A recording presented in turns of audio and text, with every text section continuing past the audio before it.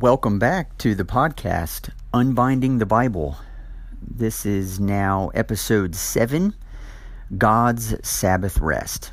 And I'd like to look at the first 3 verses of Genesis chapter 2 to talk a little bit about what I think it means for God to rest on the Sabbath. And the Bible will have plenty to say about the Sabbath from this point going forward. But the best way for us to understand what exactly this means, why God chooses to rest, how God's rest is related to our rest, and ultimately how we come to understand the purpose for the many Sabbath commandments given in Scripture, the way we come to understand why Jesus and the religious leaders had such differing views of what keeping the Sabbath holy actually meant, and on and on. And so there are a number of themes that surface from the very idea of rest, but this one, probably more than many of the others, is one of the main reasons why, in an attempt to unbind the Bible, we really do have to go all the way back to the beginning and ask maybe different questions, maybe just new questions that you may have never asked before, questions that I certainly didn't ask until just a number of years ago, but realizing that in the way the Bible tells its own story, it addresses answers to questions we might not be asking.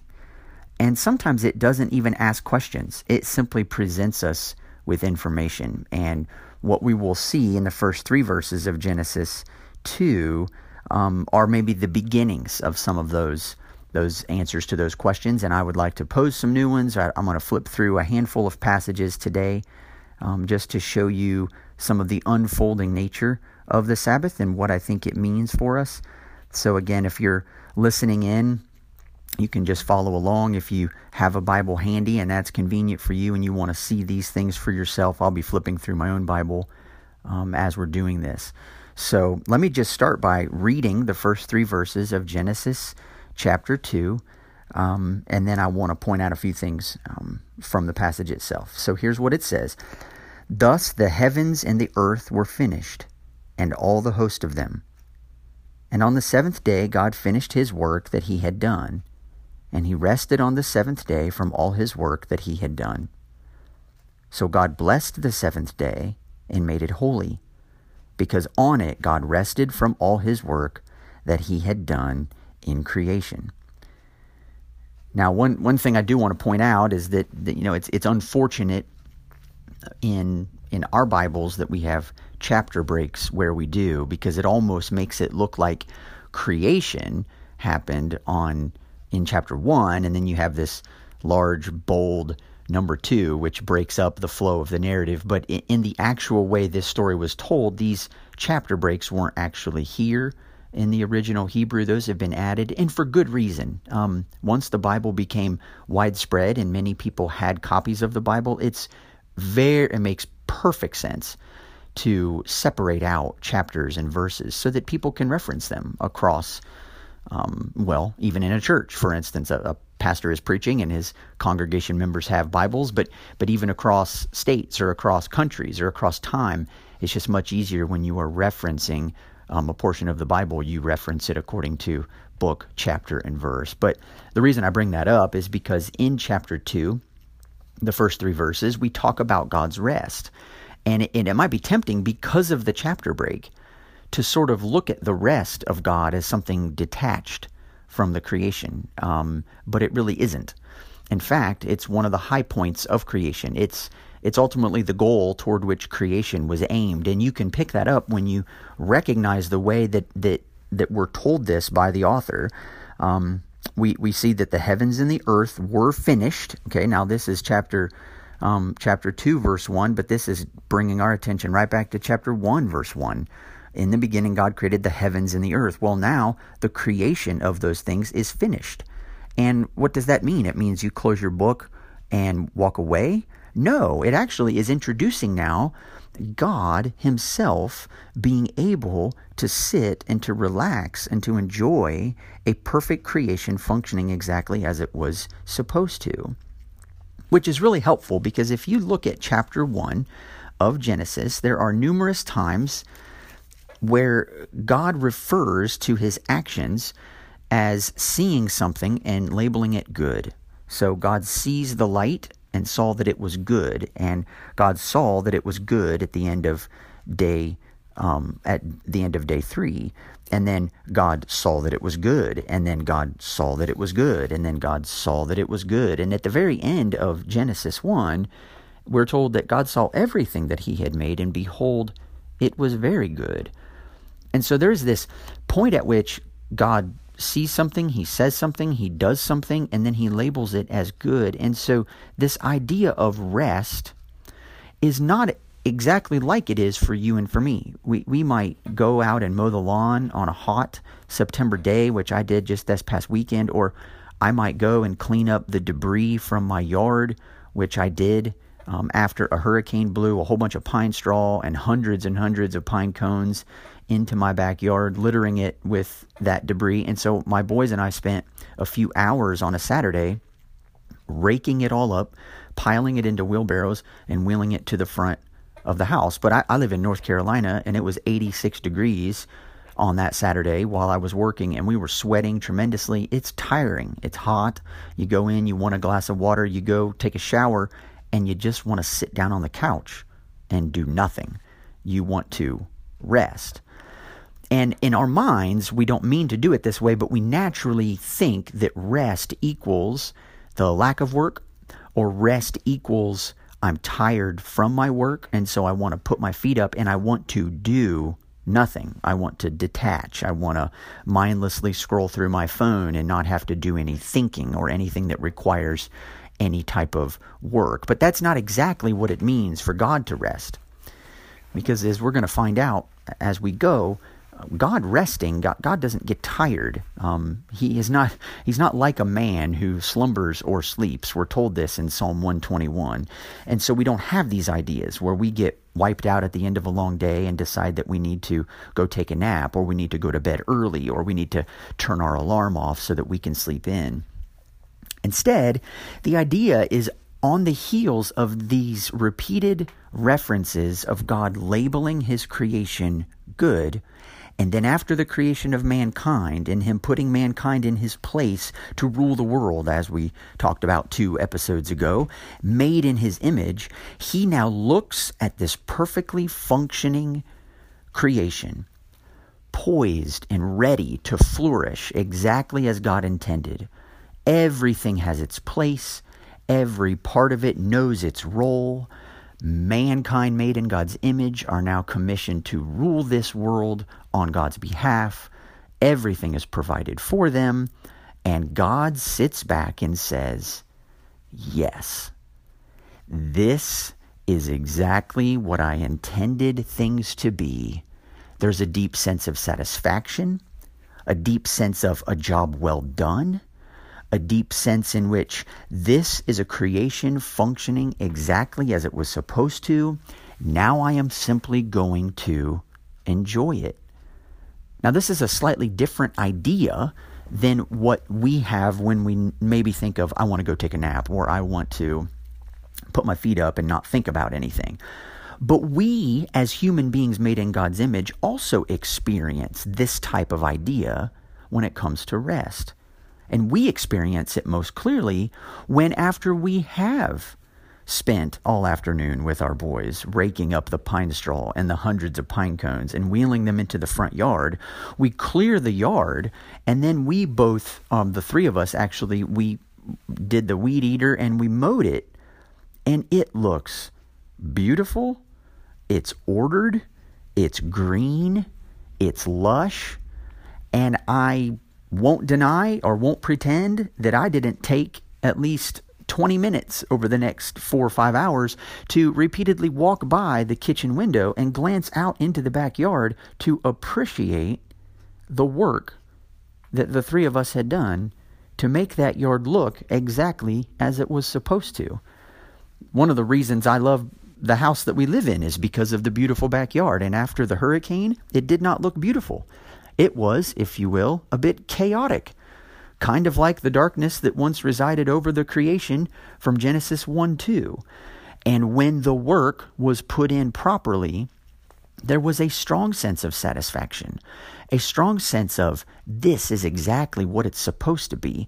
And just observing my backyard was restful. I realized my body kind of aches and I lost a lot of sweat. But that's why I did it. And it makes it worth it. And this is a strong, powerful sense in which God looks at the creation. He sees it working the way that it was supposed to, and He takes delight in that. He takes and experiences actual pleasure in observing a world that is functioning precisely as it should. Sun is rising when it should and setting when it should, providing evening and morning.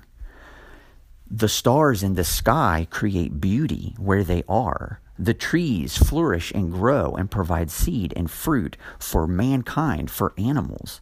The fish have their place. The birds have their place. Some are multiplying. Some are filling the earth. And mankind is ruling it as God Himself would. Everything is exactly as it's supposed to be. And so God can sit back and He can rest.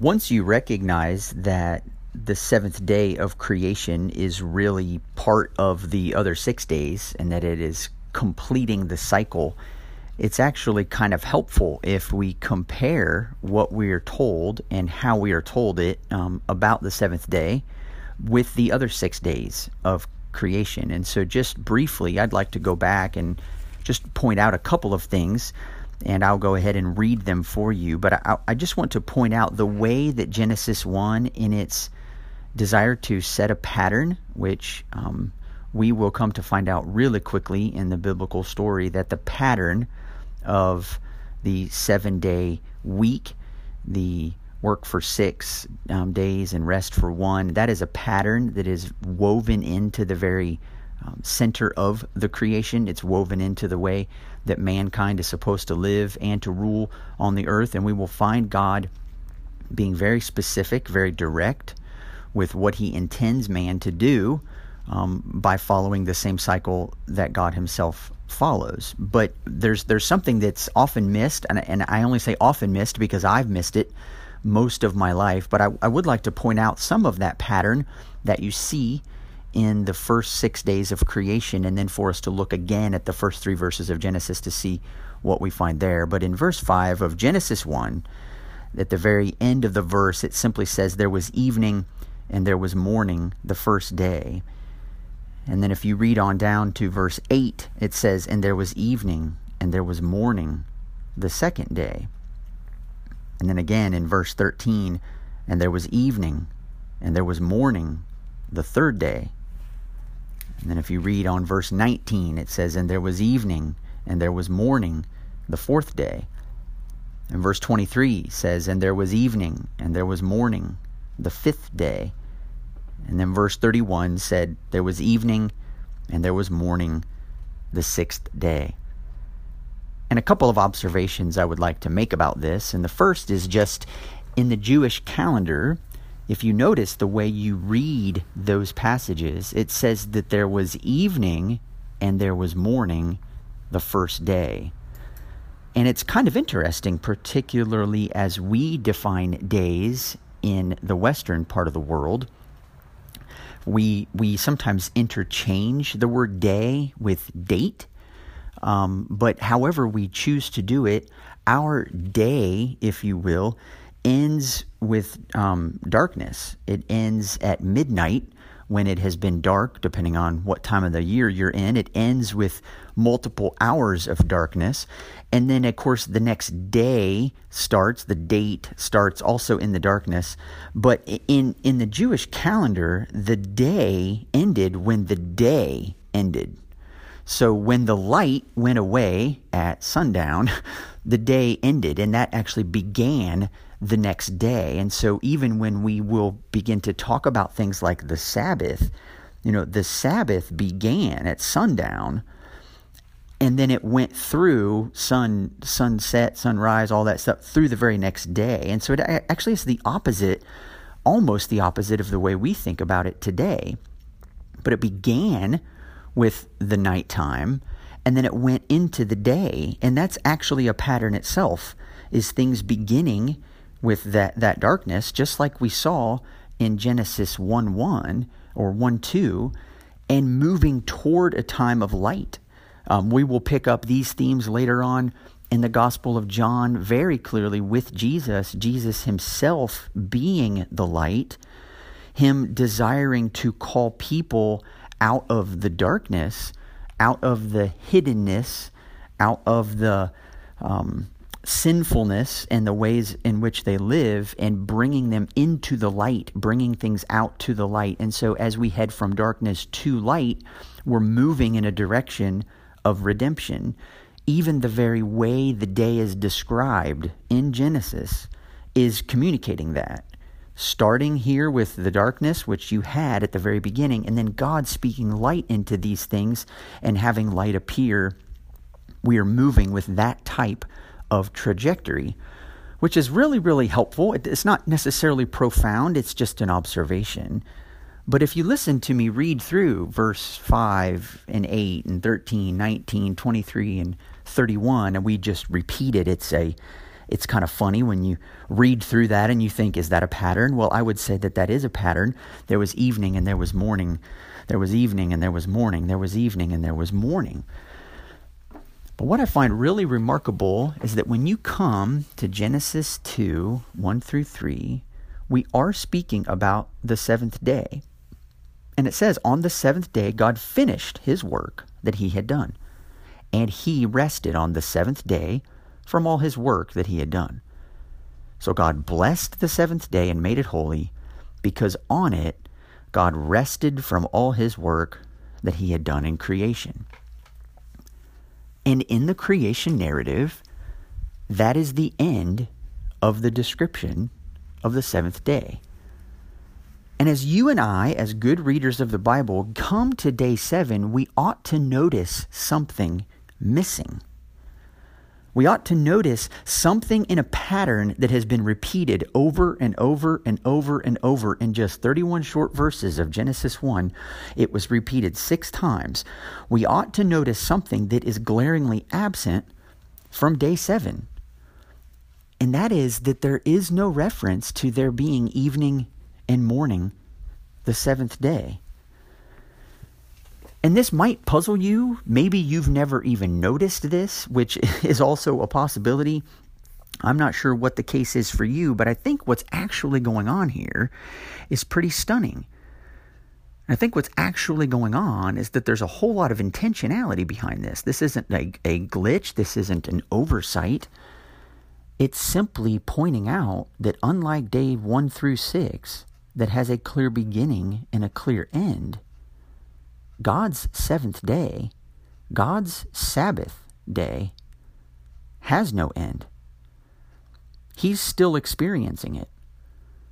His intention and longing is that mankind would be invited to share in his Sabbath rest right along with him forever, with absolutely no end in sight. And embedded right here in the creation is that thing made explicitly clear. There is no end. God longs for man to sit back and enjoy the perfect creation exactly as it was intended to be enjoyed, right along with him.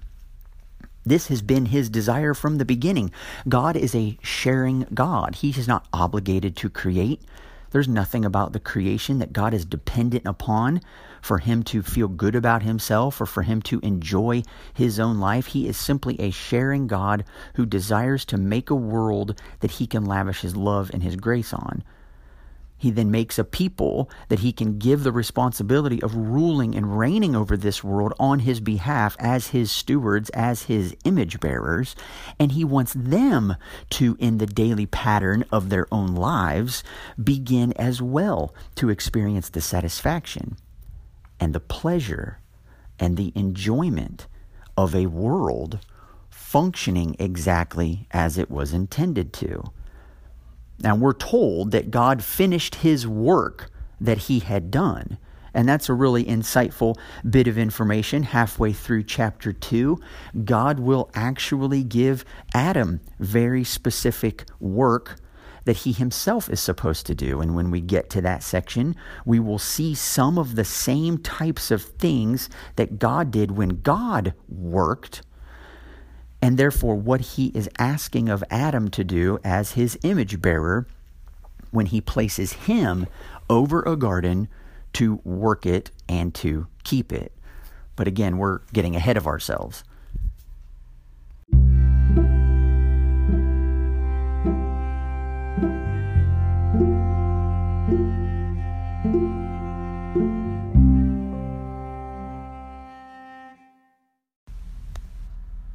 One passage in particular where it becomes clear that God's rest never ends, and that it is in fact something that he is desiring to invite man into, is from a passage in Psalm 95. And you know much of the story. I mean, we you know, if you are familiar with the Bible at all, and that is that not long after God invited man into his rest, mankind chose a different route and lost the freedom and the hope that could have been his and hers, enjoying that with God.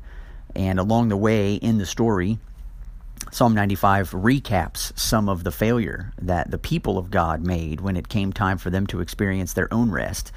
And in Psalm 95, I would like to just read a few verses because I think this kind of captures the idea. We're told in verse 6, "O come, let us worship and bow down. Let us kneel before the Lord, our Maker." So right here, our Maker, our Creator. "For he is our God, and we are the people of his pasture and the sheep of his hand. Today, if you hear his voice, do not harden your hearts as at Meribah, as on the day at Massah in the wilderness, when your fathers put me to the test and put me to the proof, though they had seen my work. For 40 years I loathed that generation and said, they are a people who go astray in their heart, and they have not known my ways. Therefore I swore in my wrath, they shall not enter my rest." Now, this is definitely a discouraging passage in terms of people not entering God's rest. But a few things I don't want you to miss is that it is a rest that is experienced by God. It is a rest that he longs to invite his people into. And it is, in fact, possible post-fall to be rebellious against that rest, fearing what it might involve, what it might cost the people. They are a people who go astray in their heart, and they have not known my ways. And God will repeatedly say, you saw my work. You saw what I did. You saw the works of my hands. You made some of your own works of your hands and ended up worshiping those, thinking that those things were going to bring you rest, instead of realizing it's the things that I produce, that I make, that I work toward, that actually provides rest. And I am not telling you to do something in order to get rest. I'm asking you to walk in and to enjoy it with me. But he says to them, I want you to enter my rest, and you simply wouldn't do it. And so the Sabbath rest idea is one, again, where God is inviting man to enjoy the creation, enjoy the works and the fruits of his own labor. This is, again, why in the fall much difficulty will be made out of man's work, because no longer is that satisfaction and enjoyment and pleasure that we get out of our work, that is not going to come quite as easily and quite as naturally as it otherwise could have.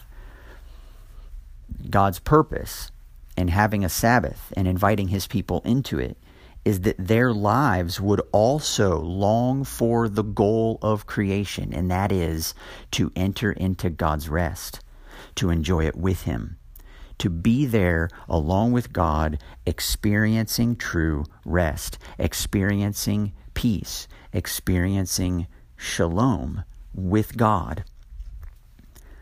Now, this is a noticeable pattern that God not only weaves into creation, but repeatedly with his people, he uses their understanding of the need for rest with him on the Sabbath as sort of a litmus test for how willing or unwilling they are to obey him in general.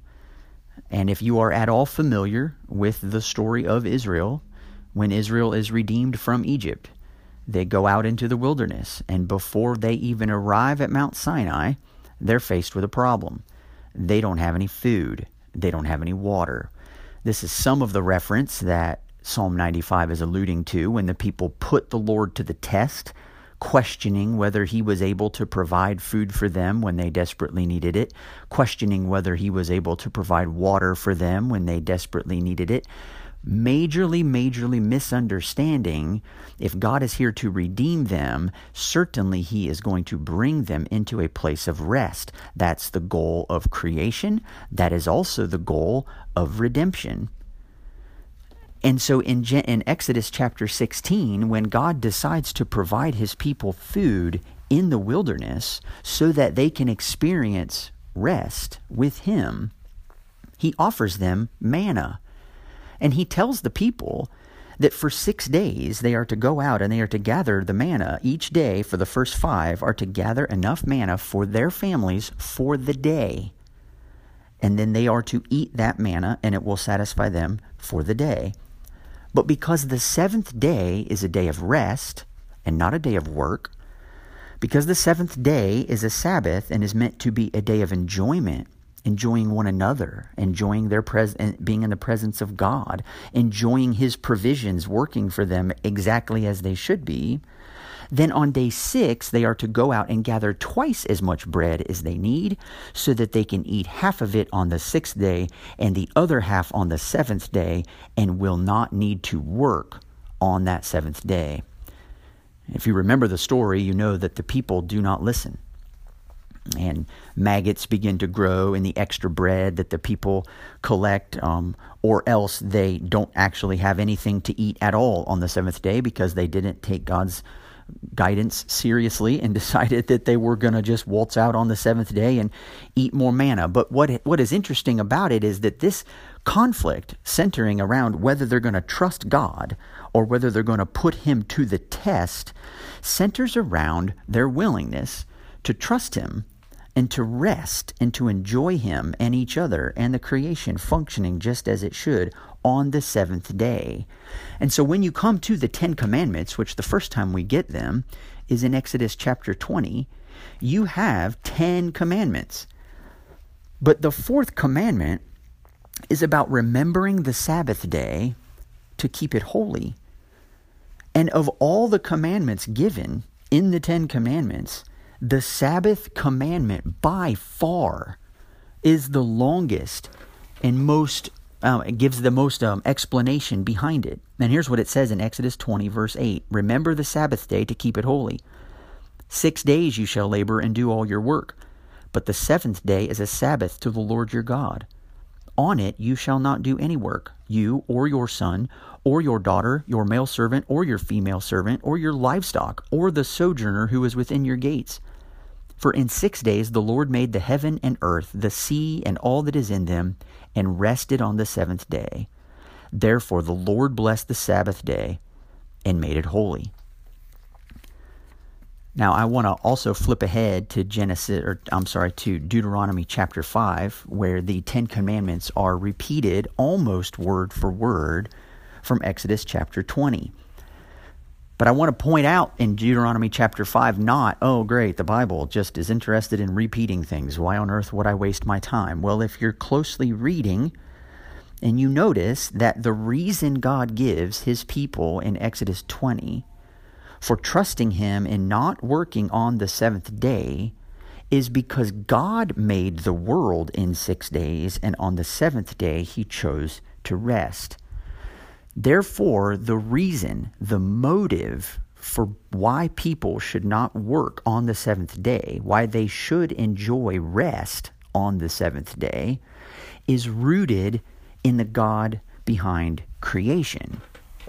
But it's very interesting that in Deuteronomy chapter 5, That is not the reason given in the Ten Commandments for why Israel should rest on the seventh day.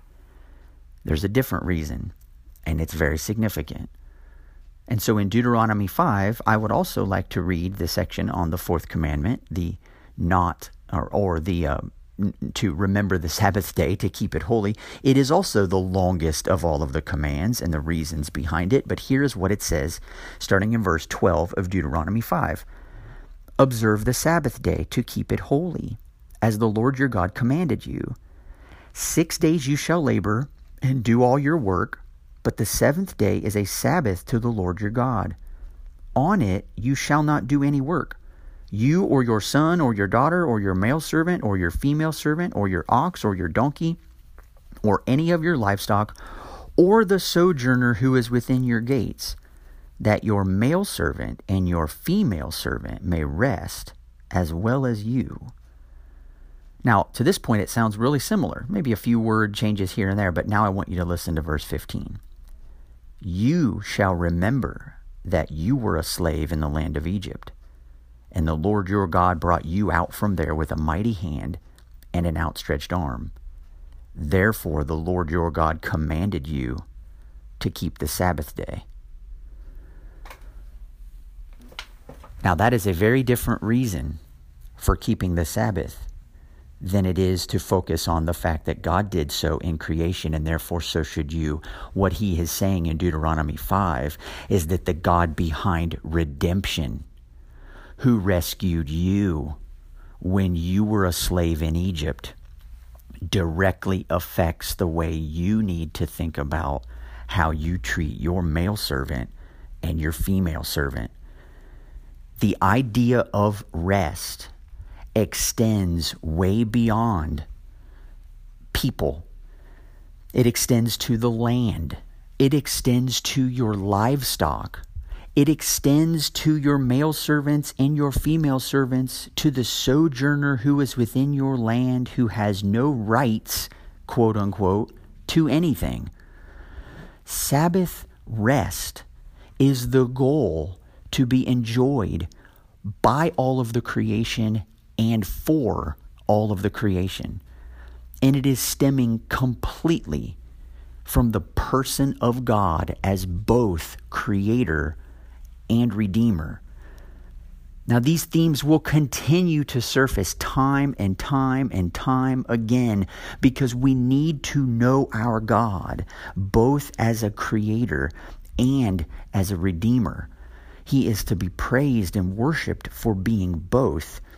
But as the story unfolds, and we'll look at this more later, his interest is in showing us why, rooted in who he is as creator and rooted in who he is as redeemer, both are crucial for you and I to grasp, to understand what it means for us to enter into his rest.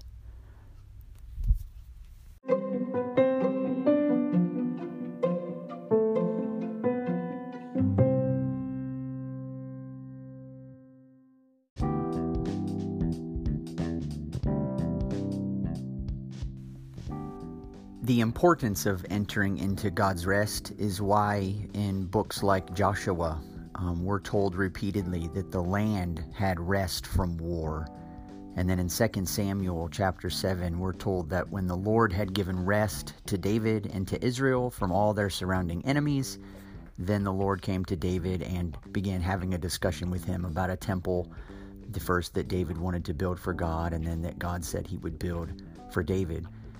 But this theme of rest continues to surface, and there really is no way to fully understand Jesus and what he means by his, "Come to me, all you who are labor and are heavy laden, and I will give you rest. Take my yoke upon you and learn from me, for I am gentle and lowly in heart, and you will find rest for your souls. For my yoke is easy and my burden is light." And then as you continue to read through the Gospels, you have to be quite surprised and stunned at how often Jesus heals on the day of rest. And the reasons why he does that are significant, and we'll explore some of those in future podcasts. For now, that's all for this week.